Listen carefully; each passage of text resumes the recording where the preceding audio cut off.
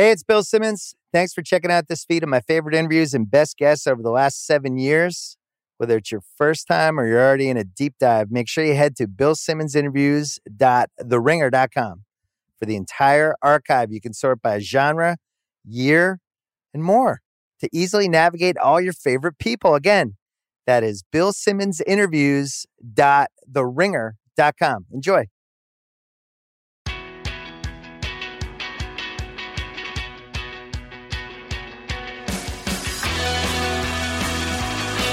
All right, we're taping this on a Thursday. Super Bowl is a couple of days away. Casey Affleck is here. He has a new movie coming out, which we'll talk about in a second. But most important question for anybody who grew up in New England and Massachusetts, are you rooting for Tom Brady? Hell yeah. Okay, good. Absolutely. Do you have a history with Tom Brady? I've got a long love affair with Tom Brady, but I don't think he knows about it. Just it's one-sided. I mean, no one has done more for New England sports, I'd say. I mean, some people have, Larry and, a few others, but Russell. Yeah. He's in the top four. Yeah. Probably. I mean, he saved the Patriots. You grew up in Massachusetts. The Patriots were the black sheep. Yep. I was very young. I mean, Tom's been playing since, the early 70s. So it's, I mostly remember winning. Yeah. We watched the Malcolm Butler Super Bowl in the same room at Kimmel's house. I brought Kornheiser there. Your brother was there with Matt Damon. The Patriots had hit a point where it seemed like those 3 Super Bowls that they had won were a mirage. And now we were back to being the bad luck Patriots, Tyreek catch, all these things. It's like, oh, we're just going to come close to get kicked in the nuts. And then all of a sudden things flipped and it was complete chaos. And we won 3 more Super Bowls. So there you go. Yeah, there you go. And those were good times, man. The Sox were winning. Patriots couldn't be beat. Wow. Great. I had 2 kids born in 04 and 07. I mean, everything was just clicking. I had my wife was pregnant during the 04 World Series, so we called my daughter the miracle fetus. And then my son, she was pregnant with him the 07 World Series.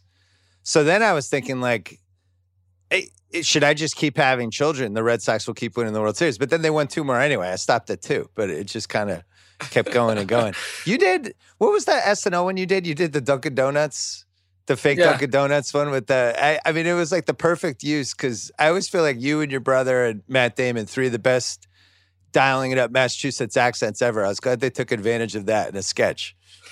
That was really fun. I wasn't very good at SNL. That was the first time I'd done it, and I haven't been in a lot of comedies either. They just sort of let me do it. And I remember thinking, like, I don't think I'm really killing it here. But then doing that skit, that was a pre-recorded one. And I sort of felt like, oh, I can do this. It was more like working on a movie or something. You can do it 15 different ways and start over. And that was a lot of fun. Going backwards to when you were in Good Will Hunting, because I remember I love that movie. And I was watching the director's commentary. And I think your brother was one of the people on the commentary, but he was talking about how you're basically ad-libbing all this shit during the movie. So that's not that much different than SNL, right? Well, on SNL, man, you have to stick to the cue cards a little bit. I mean, a few times I would misspeak or say something different or whatever, but mostly you gotta kind of stay with the program. But then when you do those pre-recorded things, those little short films that they make, then you can kind of do whatever you want. Yeah, and that was a lot, especially with that character. That was a lot like Goodwill. I don't know why I ended up making up all my own lines in that movie. I think I mostly just felt like they had written themselves all the good lines, and I was like, well, fuck you, I'll just say what I want then.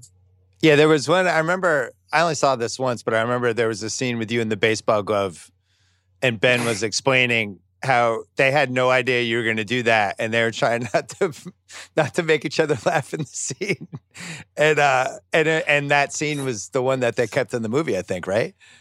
Yes, it was a long time ago. I can't really remember, but I think that was in the movie. And at a certain point, if you're hanging out with your friends and you're making a movie, if you're lucky enough to do that, you got 15-hour days. There's a lot of downtime. Pretty soon, the things just devolve into trying to make each other laugh, just Right. trying to entertain one another.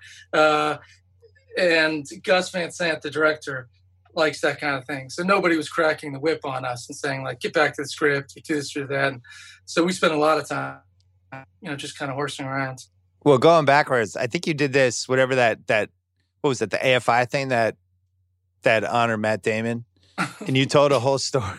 You told a whole thing about how him and Ben just used to torture you because you were literally the younger brother, and you were just tortured by those guys for years and years and years. I don't remember telling that story, but I do remember thinking like that was in a show to give Matt a Lifetime Achievement Award. And he was probably like 43 at the time or something. And I just thought, I'm not taking this seriously. I think I had a few photographs put up and doctored behind me on the thing just to make him look bad. And I told some story. I just said whatever I could to try to embarrass him. I don't remember saying that they tortured me. They were pretty good.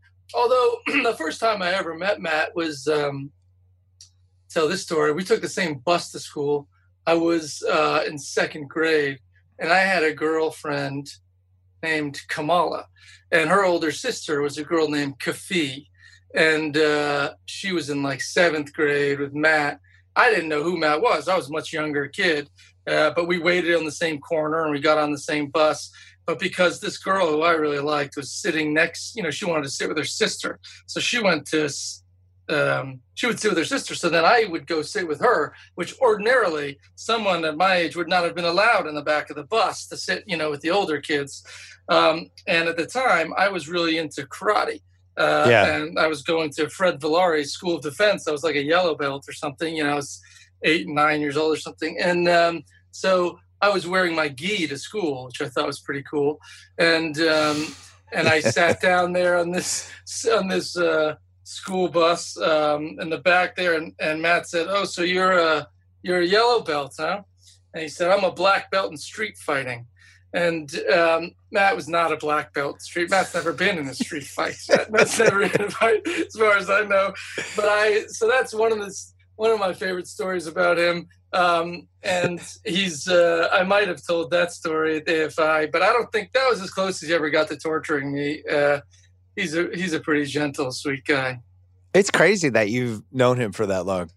Because you make Good Will Hunting, and obviously you grew up with Ben, and then you've known Matt since you were in second grade, and then somehow Cole Hauser gets pulled in as the fourth guy and just tries to fit it because he knew those guys went from Dazed and Confused or School Ties, one of those movies. Yeah. And just kind of gets pulled in as the fourth honorary person, right?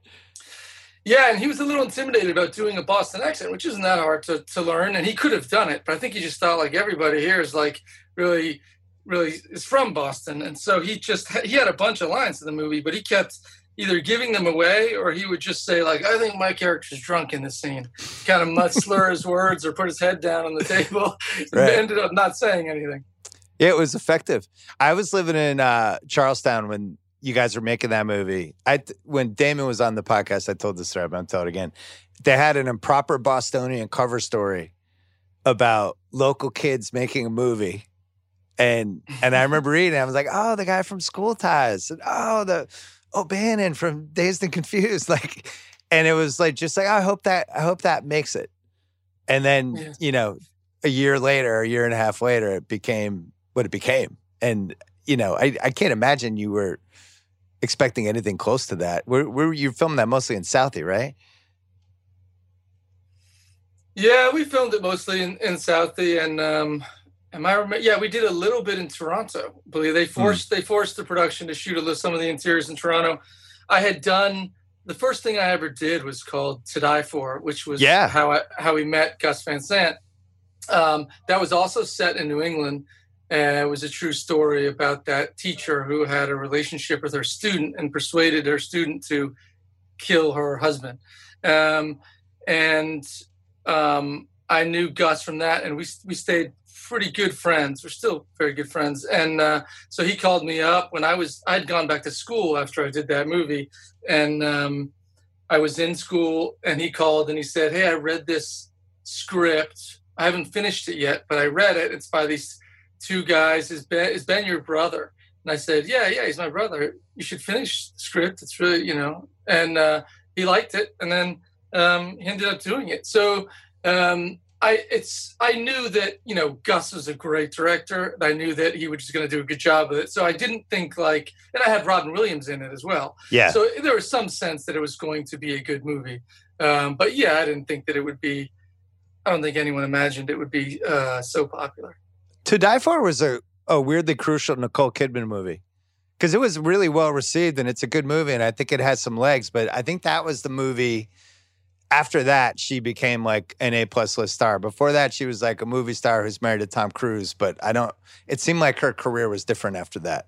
And that was a really cool movie too. It was like black comedy, a little bit different. But now I think that's the kind of movie a lot of people have tried to rip off over the last 25 years.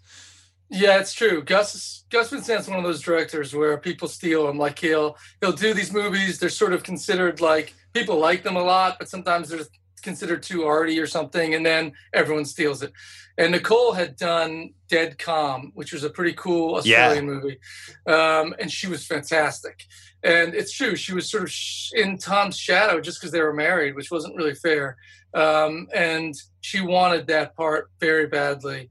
I think Meg Ryan or someone was going to do it. And then Gus ended up casting Nicole Kidman. She was fantastic. I mean, then she went on to be, she had a long, great career. Yeah, she's incredible. It's funny. They showed an old SNL that she hosted because sometimes they'll show the old ones at 10 o'clock at night and it'll pop up on the DVR. And it was one that she hosted in 93. Stone Temple Pilots was the musical band. And her monologue, the whole monologue was about people in the audience asking where Tom Cruise was. And it's just like, hey, that's great, but where's Tom Cruise? And so you think I think To Die For after that, it probably flipped. When Ben and Matt were living in LA and writing Good Will, you must have gone to visit them a couple times, right? What were you doing? After high school, I was still 17, and me and a friend of mine drove out to LA. Because we wanted to be actors. We didn't know anything about LA. Didn't have an agent. Just kind of came out here. My brother was in school out here. I knew a couple other people living out here, and I spent the whole year auditioning. I didn't get anything, and then at the end of the year, I got that movie To Die For. After that, I just thought, that wasn't a lot of fun being in LA and auditioning. So I'll just go back to college and go do other stuff. And they moved. So I was living in Massachusetts. Some of those guys, me and some other friends, including those two, we all lived together in a city called Somerville in Massachusetts. And yeah. And that's when they were working on it. Then they were trying to get it made. So yeah, I was around. And hold on. Where in Somerville? I got to know. We lived in Davis Square. That would have been my guess. Like one of those big old school houses that were kind of semi-broken down, but the plumbing still worked? Yeah. Yeah, mostly it still works. Mostly. Every 2 months, the plumbing goes haywire. Yeah. So when that whole thing took off and those guys became like massive, massive celebrities and you're watching it from the side, did it make you want to be famous or did it not want you to make you not want to be famous? Not at all. Yeah, I figured. I mean, you can't complain. Those guys should never complain about, anyone who has that. If you don't want that, you can quit. And pretty quickly, people forget about you. Yeah. But it isn't always fun. And from, being next to it, I could see, I don't want this. I think they like it more. They wanted that more. We're less bothered by the kind of invasions of privacy. They didn't mind that, They didn't... it didn't, I was young enough to see sort of other people go through it early on, to see sort of like what was good about it, which was that it creates opportunities. You want to be an actor, you get famous. Well, then you get to work with a lot of great people. And there's also downsides too, but for whatever reason, it wasn't something that I was craving. Yeah. Cause with your career, if you go and look at like your IMDb, you'll just disappear for like 2 years and then you'll come back and then all of a sudden there'll be like you look at all of a sudden you're in all the Ocean's 11 movies and then in 2007 you do the assassination of Jesse James and Gone Baby Gone in the same year, and then you don't do anything for 3 more years after that. But I think the '07 thing, it's funny that the Jesse James really has legs. I think that's now considered one of the best movies of that decade by a lot of people. And I don't know if that was the case when it came out. I think it was respected. You obviously did well. You got nominated for it. But I don't think that was the consensus coming out of '07, like, oh, that's going to be one of the decade's movies. Now it seems like that's a consensus. Yeah, it's true. I mean, it's funny how that happens. That movie was kind of a bomb. Warner Brothers, they had really good people there running Warner Brothers at the time, but they just couldn't fit that into what the studio was. It wasn't a part of it wasn't like other movies that they kind of market, and so it was a tough one, and it didn't do well. And but it has now since become, and also it was a Western, so people. Some people like Westerns, some people really love them. A lot of people just aren't interested at all. So it was hard to market. And also Brad Pitt dies, 2/3 of the way through or something like that. And so it was kind of like a lot of people that were going there to see a Brad Pitt movie, and then I kill him. And they're like, why are we still watching this movie? You're like, it's in the fucking title. What'd you think? He was going to live at the end?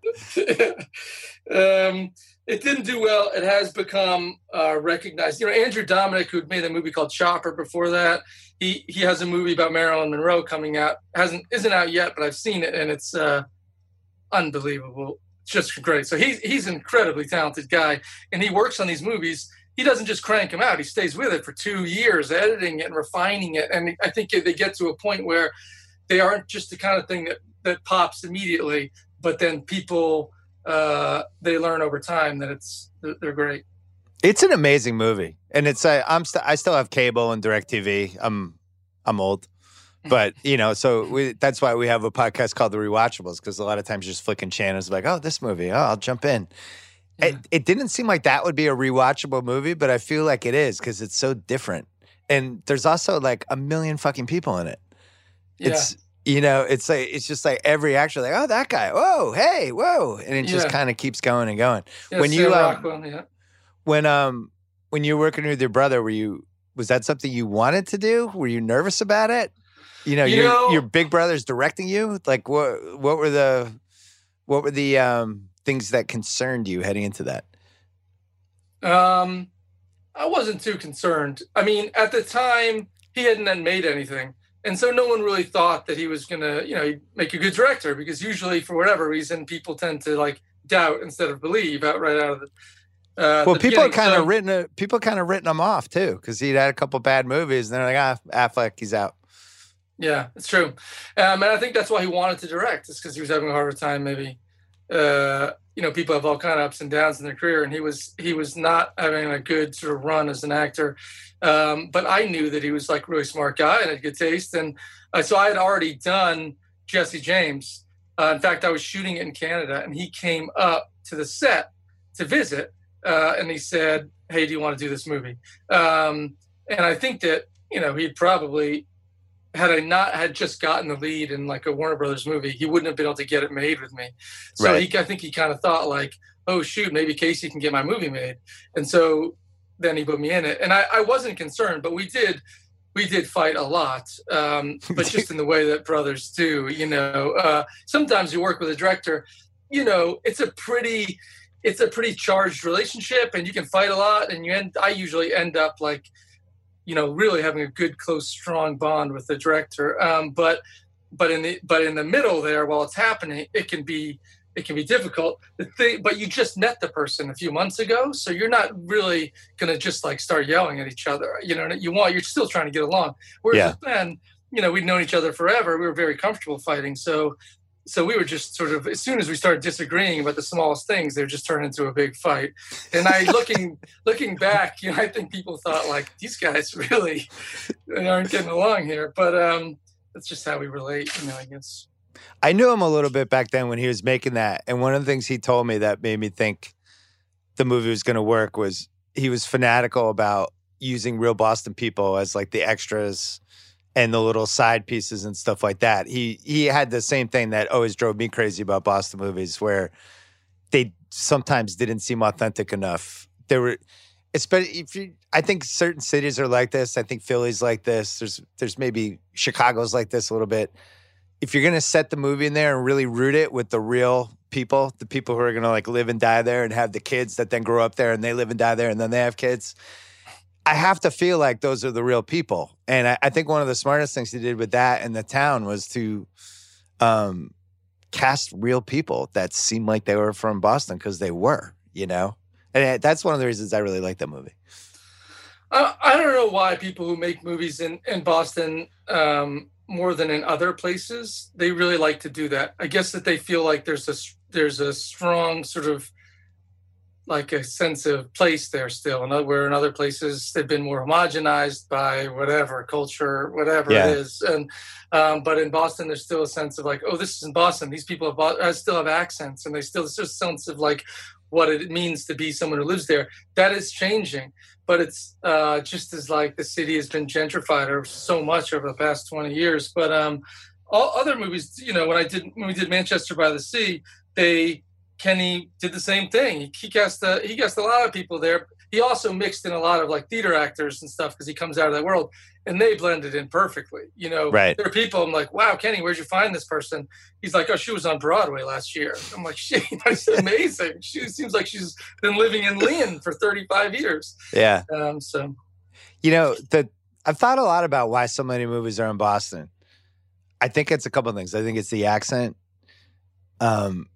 The fact that the downtown, you have these identifiable pieces. I think for the viewer who's not even there, there's just things they know. Like they get water. Oh, there's water around the city. They know, oh, there's Fenway Park and the Sitco sign.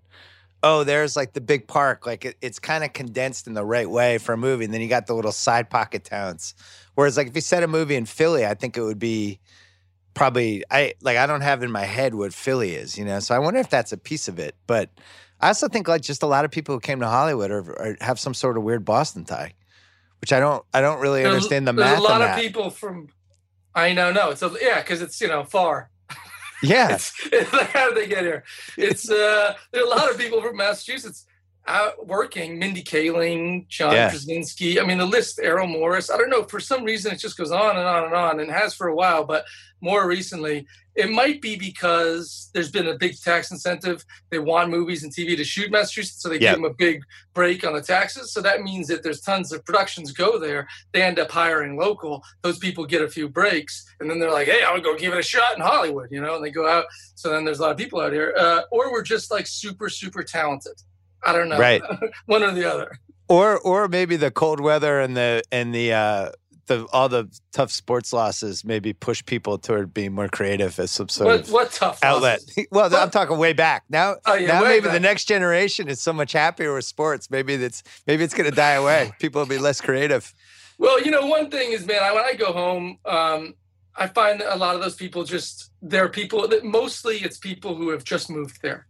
That like Cambridge, where I'm from, just didn't used to be all young urban professionals. It was people who have been there for many generations. And just in my lifetime, that's changed completely.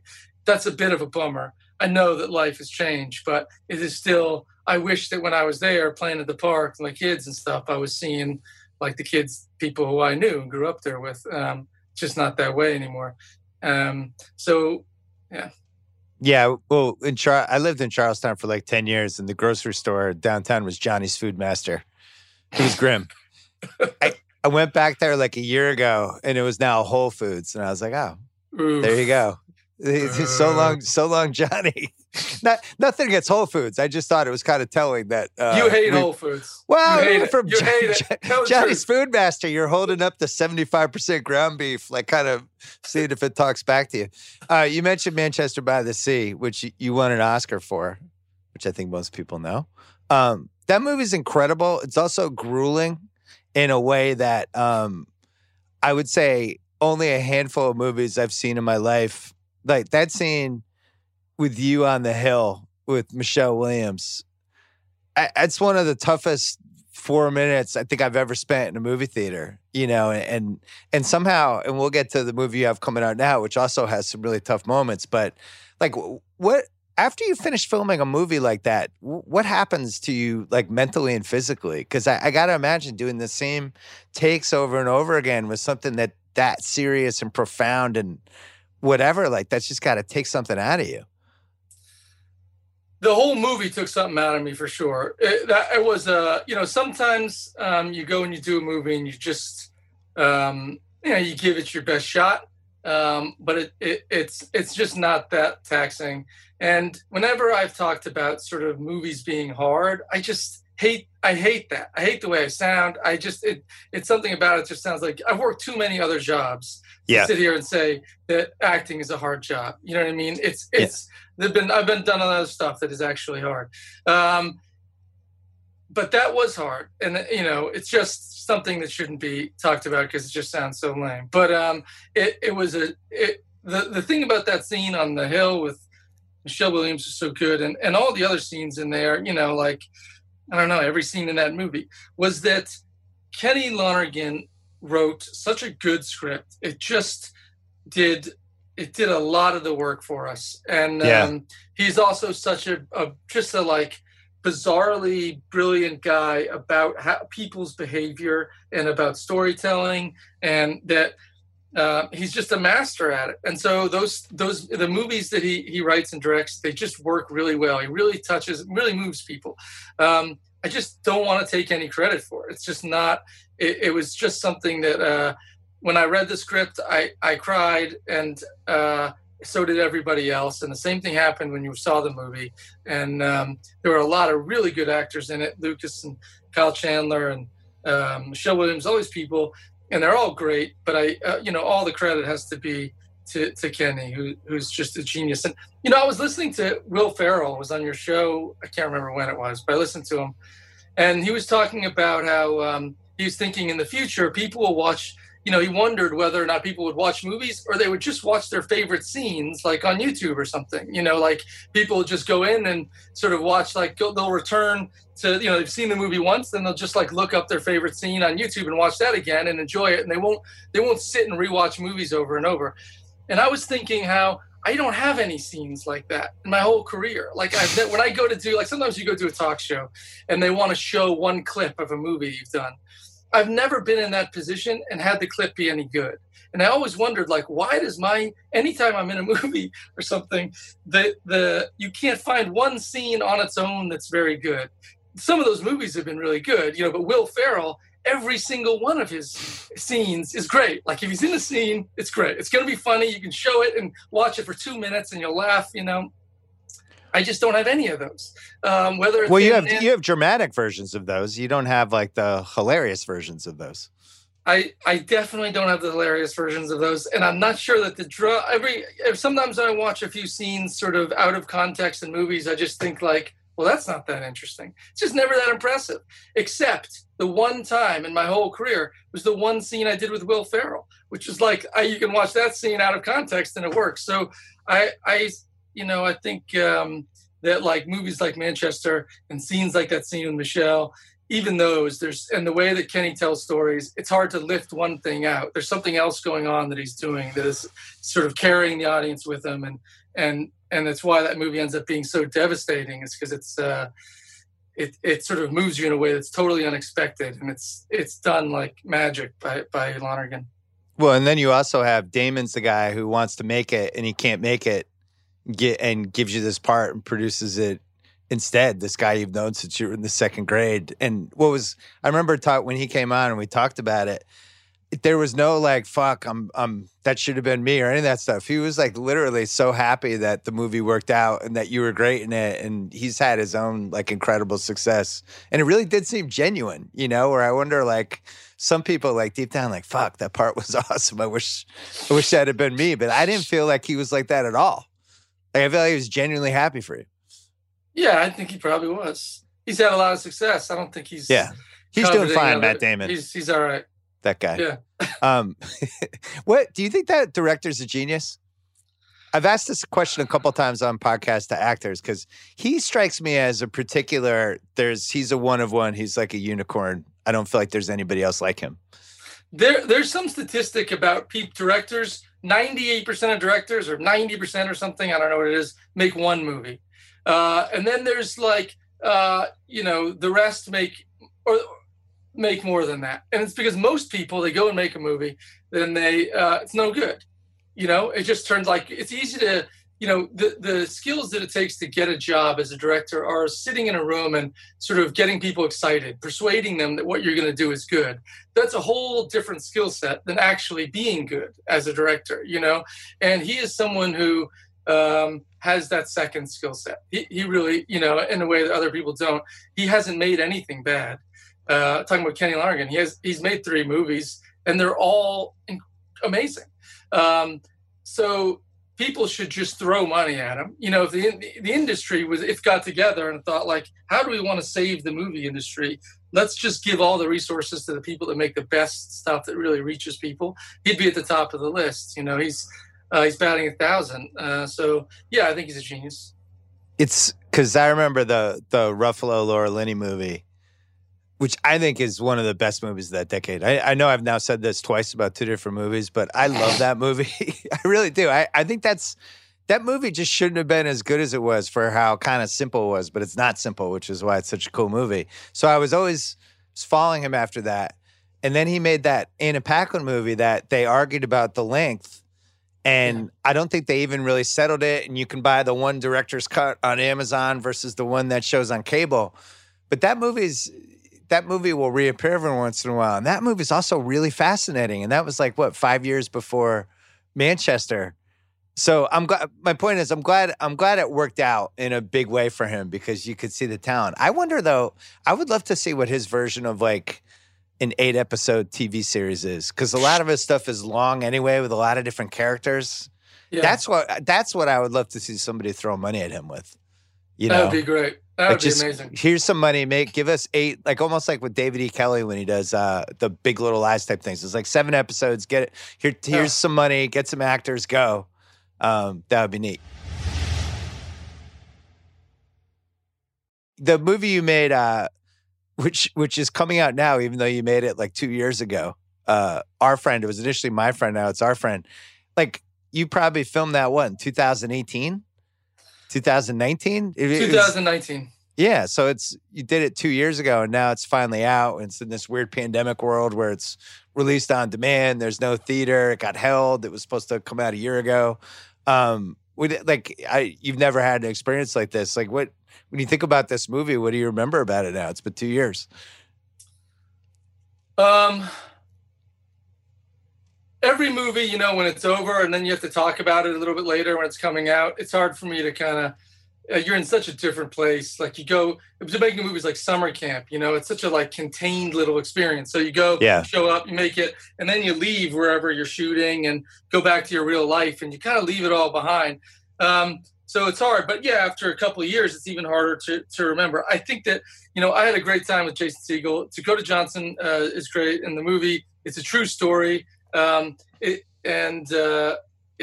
a nice message, which I like. It's not really why I like pick movies, but it is what I like about this movie. I sort of just thought like, this is something that whether it turns out and it's good or it's not, it doesn't matter. In the end, it's going to be something that I feel like I agree with that. Like the spirit of the movie is just right. And I've done a lot of movies where I thought that they were great characters, but it was like a lunatic or a serial killer or an assassin or someone. And I go like, I was younger and I just wanted to play that part, or I liked that it was dark material or whatever. And I don't know, these days I've been thinking, trying to find things more where I kind of like the spirit of the movie. And Our Friend is one of those because it's about a guy who has got nothing. His life feels totally empty. He feels sort of aimless and depressed, and he drops everything to go live with these friends, his friends whose lives are in crisis because the wife is dying of cancer. And so he sort of puts everything from his own life aside and he goes to take care of these other people. And by doing so, he kind of rediscovers things that he likes about himself.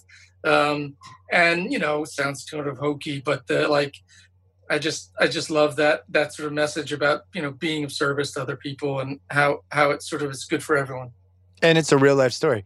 And you don't play the friend, you play the husband. So for people listening who haven't seen it, Jason Segel's the friend. Yeah. Who I think's had a really interesting career. I did a podcast with him last year, and I really enjoyed it. Like I really loved talking to him. Back when we could do podcasts where the two people were in the same room. Now everything's on Zoom. But I thought he was excellent in this movie. I thought the three leads were all really, really good. But he kind of, if he doesn't do as well as he did in that part, I think the movie falls apart. You know how every movie has like that one, there's the one performance that if it's almost like in sports, you know, like the Bucks this weekend, like if Fournette sucks, I don't think they can win. In your movie, if Jason Segel's like a C+, the whole movie falls apart because you have to buy that this guy, his life's in crisis he's going to give up all this stuff, but I'm also kind of worried about him. I just thought he navigated it really well, and by the end of it, you just bought all the relationships. He's a really good actor. I think you know, people just think of you as the stuff that you've done. So he's done a bunch of comedies. He did a bunch of like Judd Apatow movies, and he did a bunch of, which are also great. And he did a bunch of like TV stuff. And so they don't think of him as fitting in a like more of a dramatic role. He's great, and there's no reason he shouldn't. And he'll do more of that. And he's a lovely, lovely guy. Sports movies, like no one will let me do a sports movie or a comedy because they just think I'm the guy who does the Manchester by the Sea or Jesse James or whatever. That's your fault, though. I feel like you could get this stuff done. I can't. I've tried. I tried to do a movie. I wanted to make a movie about those two Yankees in the 70s who traded I remember families. that. Fritz Peterson and Mike Kekich? Kekich, yeah. Kekich, yeah. Ah, such a great story. Wait, you bought the rights to it, though. I wrote the script for Warner Brothers. But MLB is notoriously difficult giving their permission to use the names, team logos, all that kind of stuff. So there came a point, it was a pretty sordid tale. I think it was an interesting story because it's really about the salaciousness aside of two players trading wives, families, dogs, houses, everything. That stuff, you know, notwithstanding. By the way, for people listening, he's not kidding. That's literally what happens. They traded their lives for each other. These two pitchers on the Yankees. Everything. Wives, kids, houses, the whole thing. Yeah, it escalated. They did it like they were swingers one night. They sort of like spent a night with each other's wives. Then they kind of fell in love. They tried to make it stick. They tried to keep it a secret. And the story ended up breaking in a really interesting way because at the time women were not allowed to cover, they weren't allowed in the locker room, female journalists, to cover these to cover the team, but the Yankees were they were in the basement, and the Mets were were having a good season, and some of the better journalists wanted to go cover the Mets, and one of them who had been traveling with the Yankees for a long time bailed to spend the season with the Mets, and there was a woman who was tried to cover the Yankees, and she wasn't allowed into the locker room. She was kind of like barred. And so when this story came out, people heard about it, but it was not covered because at the time, journalists, it was kind of gauche. You weren't supposed to talk about players' private lives. Right. And not the way it is now. So things were really different. And that was just considered like kind of gross. But this woman it was treated so terribly by she wasn't allowed to cover the team. So she thought like, okay, well, I'll write about this. And in Ladies' Home Journal, she wrote a story about these two players trading families. And then the story broke, and then it became national news. And Johnny Carson was making fun of him every night on TV. And it was really the first time that happened. And in part, it was because none of the other journalists wanted to be scooped. And it was in part because Watergate had happened, and Woodward and Bernstein were heroes, national heroes. And a lot of the sports journalists wanted to feel like they could be heroes too, that they could write about, they could be investigative journalists, not just cover the games.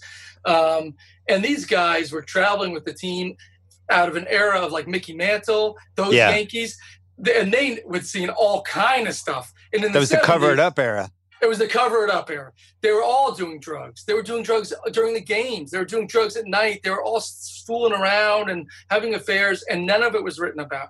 And so suddenly the journalists thought, hey, we can write about this. It's big news. We get our names in print. And then they did. And so it sort of got blown open, and the Yankees were embarrassed. They canceled Family Day that year, for one thing. Good idea. Yeah, and these guys, one of the couples tried to make it stick. Fritz Peterson and Suzanne they stayed together forever for the rest of they're still together. And the other couple broke up pretty quickly.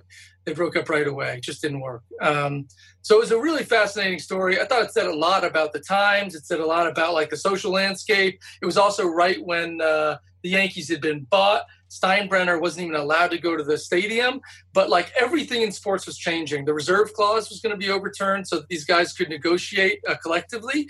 At the time, players were like, in the offseason, they're selling used cars, because they weren't making any money. And the owners didn't want to pay them. Steinbrenner was brilliant because he came in and said, pay them.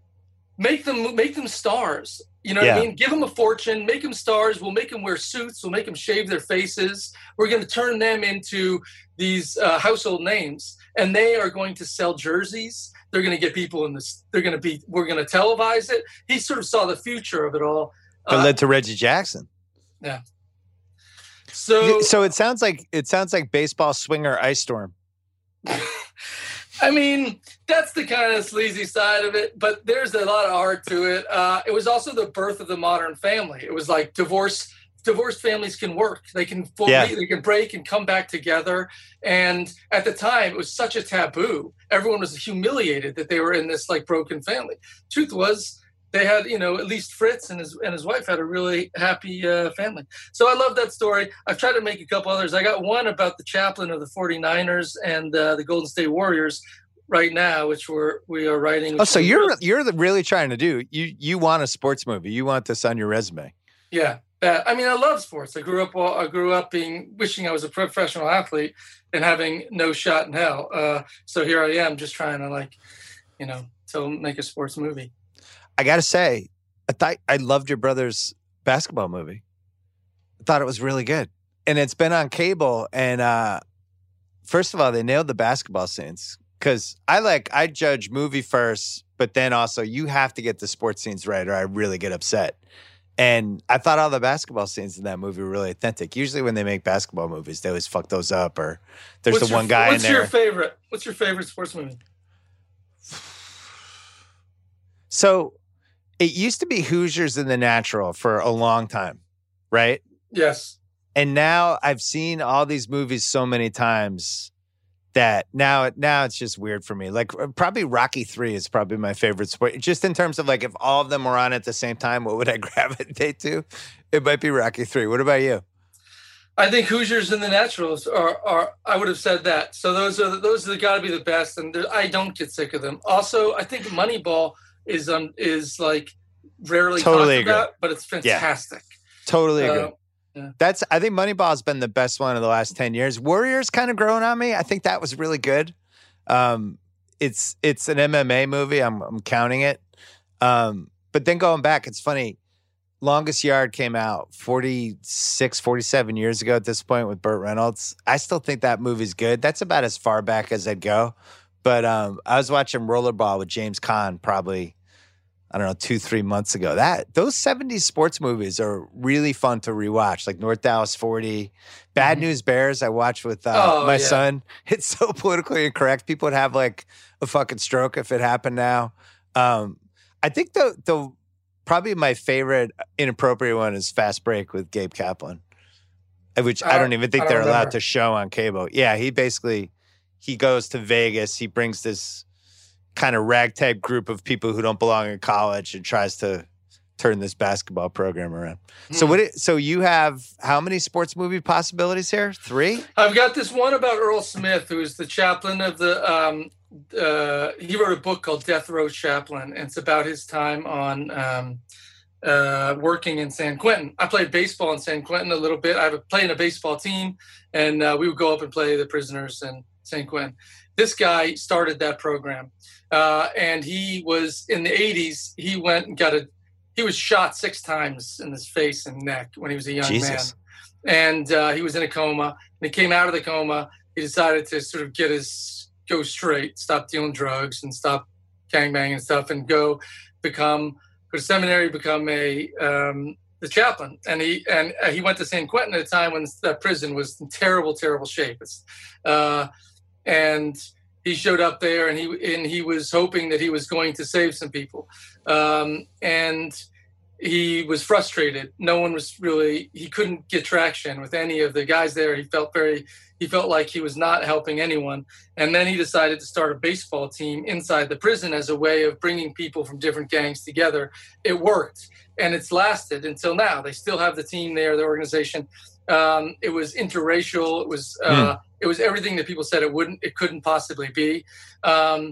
And he then left San Quentin, and he went on to, work for 49ers and Warriors. And that sounds promising. It's great. And so that's in the works. And best prison sports movie ever. Tell me. Jericho Mile. Richard Pryor. Jericho Mile. Michael Mann's first movie. Guy Peter Strauss is a guy, I think it's on Amazon, and I promise anyone listening, you will not regret renting the Jericho Mile. Peter Strauss is in prison, and he runs around the track every day, and somebody kind of sees him and is like, wait a second, that guy's going pretty fast. This coach, bring him in. They're like, you could probably actually qualify for the Olympics here, but you got to do it on a professional track. But he's not allowed to leave because he murdered somebody. The inmates come together. They build him a track so he can try to qualify. I won't spoil the ending, but it's fucking great. Michael Mann's first movie. Led to Thief, led to everything else after that. That was it. It was a TV movie.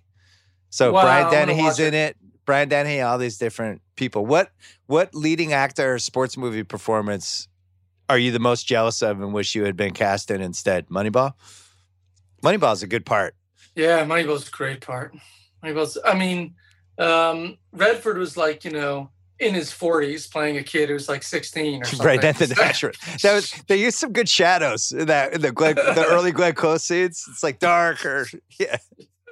So I maybe could be cast as that. I don't think that would go over these days anymore, but he pulls it off. He's the legend, the greatest. What else? I wrote a review of when I was writing for ESPN.com when Damon did that rugby movie, Invictus, and the guy that he played was like this mountain of a guy. He was like 6'5", and I was like, and Damon's like 5'9". He's playing this huge guy, and Damon emailed me. He's like, I'm 5'11", motherfucker, like half joking but half serious. I'll tell you right now, he's joking by about 3.5 inches. That's how much he's joking. But it's true, man. It's hard to find actors. All these athletes and you come across these great sports stories, and the guy's huge. And actors are all 5'3", and I don't know why. So I wanted to do the Josh Hamilton story. I wrote a script for that. Great story. The kid, he was like junior in high school, and he was 6'5", 210 pounds. He was just like, just a bizarrely like big athletic dude at a very early age. So hard to cast that one. I love that story. It just kind of went south. The movie ends when he gets back into baseball. He wins the home run derby. This is a guy who had been thrown out of Major League Baseball for 3 strikes rule. Right. He violated the substance abuse rules. They threw him out for good, and then they let him back in. Beautiful story about his redemption, but then sort of his life then sort of fell apart a little bit after that. So he almost had to make it right when he was redeemed. Yeah. And then, yeah. Here's what we don't need anymore of boxing movies. I think we're good for like about 8 more years. Yeah. And it seems like every great actor, they feel like they have to do one. It's like you got to put that notch on your belt that you got in amazing shape. And yeah, I'm in the best shape of my life. I trained with this guy for 3 months, and I did it, and I played like Rocky Marciano or something. I'm good with those. The whole time they're just thinking about the poster, Totally. And how ripped they're going to be. Yeah, we're good. And meanwhile, on the flip side, like there's been like barely any hockey movies, which I don't understand. Like Slapshot came out in 1977 and is still The Godfather. And it's like nobody's even made a run at Slapshot since. There's been a lot of basketball movies, but they're almost always like the coach trying to save the kind of ragtag group of whatever. At least Ben's movie flipped it where the guy had his own problems. Football's been a mess, but there's this sweet spot. I'm going to say like that 91 and 93, like a movie like Rudy, which I think was 93, which I think Rudy's really good. I think Rudy's held up, even though the real Rudy is super annoying. I wish they just made more of those. Maybe now we're in the streaming era. Maybe Netflix, Amazon, those places. It's like 20 million. You get a sports movie and everyone's going to see it. Well, soccer. I mean, so now people worry so much about selling their movies overseas, and they say, no one cares about baseball overseas. No one cares about American football overseas.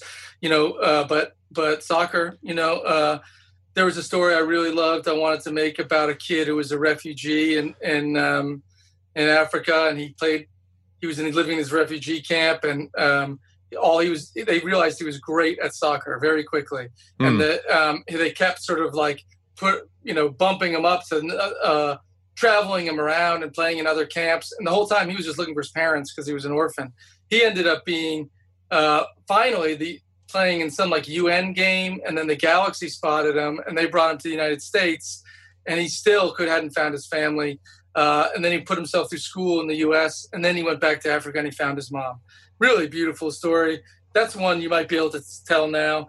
But you're right, there's also a kind of irreverence in a lot of sports movies that like right now doesn't fly. Call it political incorrectness or irreverence. Right. There's a certain, thing that it gets tricky, and I don't know, hockey. That's why I watch a lot of the 70s, 80s ones with my son, who's now 13. Like one of his favorites, and one of mine too, is Bad News Bears of Breaking Training, the second one, when they steal the van and drive to the Astrodome, and it's like a bunch of 13-year-olds. It's just like it would just never happen now, but it's just fun to kind of relive those. But I think you're right with like the casting part is why so many of these stories can't happen. Like Hakeem Olajuwon, his story is amazing. It's 100% a movie. Like he's playing soccer in Nigeria and somebody sees how good his feet are and they convert him to basketball. Comes over here. He's at the University of Houston. But like, how do you cast that movie? He's this 7-foot gazelle. You're not finding an actor, at least like Ali is about as far as you could push it when they got Will Smith. And even that, it was like the Ali shadow hung over. Ali was such like an indelible character. It was hard to even think of somebody playing him in a movie. Yeah. I mean, I got this theory that anyone can be an actor. People always, we've worshipped for a while now sort of movie stars and as it's a rare talent. And there's some people like Will Smith who are just incredibly watchable and likable and charming and talented. But there are other people who have never been in anything and they're just amazing in movies. And I think it's because it's the director knows how to help them along and make it work. So it might be that, you just have to find a guy who's 7 feet tall and have a really, really good director, and just you get a fantastic Hakeem Olajuwon story. Well, the Safdie brothers did it with the Uncut Gems, where it was supposed to be Embiid, and then he couldn't do it, and they got KG, and I thought KG was really good in that movie. Whatever, they tapped into his charisma and made it work, and I really felt like he was acting. It was good. Yeah. Well, I support your quest to come up with the next great sports movie. I'm always worried we're just going to run out. Last thing I'll mention before we go, my wife is a big crier. So we watched this movie, your new movie, last night, but I didn't tell her what it was about, and she had no idea. And sometimes when she cries during a movie, I'll always look over and I'll just start laughing, and then she'll get mad, but she'll be crying. So I didn't look at her the whole movie. And then it ended. And I looked at her, and I could hear her sniffling, but it wasn't like major, like breakdown. And then I looked at her, and she was like, and it just freaking waterworks. It just like all hit her at the end for some reason. It's an emotional movie. I think what's interesting about a movie like this in this day and age, in a movie theater, everybody tries to be kind of cool. Like nobody, you're around all these strangers, you're going to rein yourself in. When you're home, you just you are who you are, right? I thought it was a pretty gut-wrenching movie. And well done. Thanks, man. Yeah. I don't cry, though. I'm a cyborg. I basically just laugh at my wife when she starts crying. But even I was touched. What's wrong with you? I don't know. So I'm a kid of divorce. So, we're all dead inside. Man. Good luck with that movie. Thanks, buddy. Have you ever had Ham on your show? Oh, yeah. He's been on, huh? Yeah. What, you get along with him? I was just thinking about who could play people. Yeah, he plays on my baseball team. He plays. So him and he's been on a few times.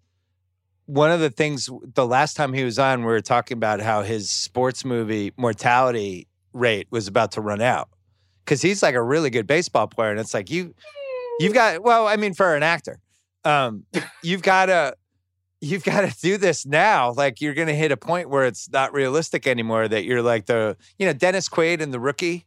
Yeah. Where Dennis Quaid was probably like 49 in real life and it was really pushing it. But he was playing a guy who was like 39 in real life, so it was okay. But I think with Ham's got like a year left. No, he doesn't. He's passed. You think he's passed? Okay. It's expired, yeah. It's expired. I think he did $1 Million Arm. He was I produced that with him. That's how we got to know each other. No way. You produced that movie? Yeah. Huge movie on airplanes. Thanks for bringing that to me, buddy. huge. Good. I appreciate it. Good looking out. Thanks for bringing me that. Everybody loved that movie, and then people just saw it on demand and on airplanes. And it's just like one of those things. It went as on the weekend against some other monster movie, and it just kind of went away. It wasn't that good. Pretty decent. It was like 15 minutes too long. I'm kidding. It was great. It was great. It looked really beautiful, too. I loved it being in India. I thought it was 15 minutes too long. My big argument at the time was like, if I'm taking my son to this, it can't be more than 2 hours. Yeah. Like my son, this is a movie that like an 8-year-old kid could see, right? And no 8-year-old kid wants to be in a theater for 2 hours and 5 minutes. Yeah, you gotta get through that story a little bit faster. That's true. But Hammy could do like a guy who's gone to like fantasy camp. Like an older man who goes down to fantasy game and rediscovered. Ham had one good year when he played with us. He hit 400. That was his best year by far. Really? Oh, so yeah. what is this baseball team? Can you tell? This is an LA baseball team of Hollywood people, and it's like fast pitch? It's not Hollywood people. It's fast pitch. It's not Hollywood people. It just happens to have me and Ham on the team. But mostly it's made up of like guys who are real athletes. I started it about 10 years ago as like the LA Park and Rec League. And we were awful. We got beat there. We got a little bit better, and like third year in, we won that thing. We won the LA City there. Then people wanted to step it up to a wood bat league, which we did. Wood bat league, Jesus. Oh yeah, and we got demolished. We have not yet won that league, but we've had some good showings. The first season we lost. Most games we were mercied. It was like we play like 7 innings. So we usually lost by 14 runs after the 5th, and they just called it off or something. Second season though, we did a lot better. And my batting average hovers around 100. What position are you? Third base. So 100. I'm trying to think of what Red Sox player. No one has ever had that batting average and stayed in the game. Terrible average third baseman. I don't know who that would be. I had one year where I hit 300, but I only played like 3 games, maybe. But Hammy's better. He plays first, and he did have 1 year where he hit over 400. I think all of that is behind both of us now. But next time you have an idea for a sports movie, don't bring it to John. Call me up. I'm going to bring it to you. Thanks. And if you ever want to start a AAA baseball team in the Hollywood area that we call the Hollywood Stars, I'm in. I've always felt like that idea could work. Put it in Van Nuys, 15,000 seat stadium. I just feel like people would go. I love it. It's not going to matter that it's 108 degrees in July. People are still going to like it. They're still going to have a good time. That's part of the fun. What was that team? Who was that guy who started that like really kind of rough around the edges club, like minor league club in like Portland or somewhere? He had a book. There's a book written about them. That's a pretty good story. I don't know that one. Well, good luck with your movie. It was good seeing you. Thanks, man. Good luck to Tom Brady. And thanks for coming on. Okay, thanks for having me.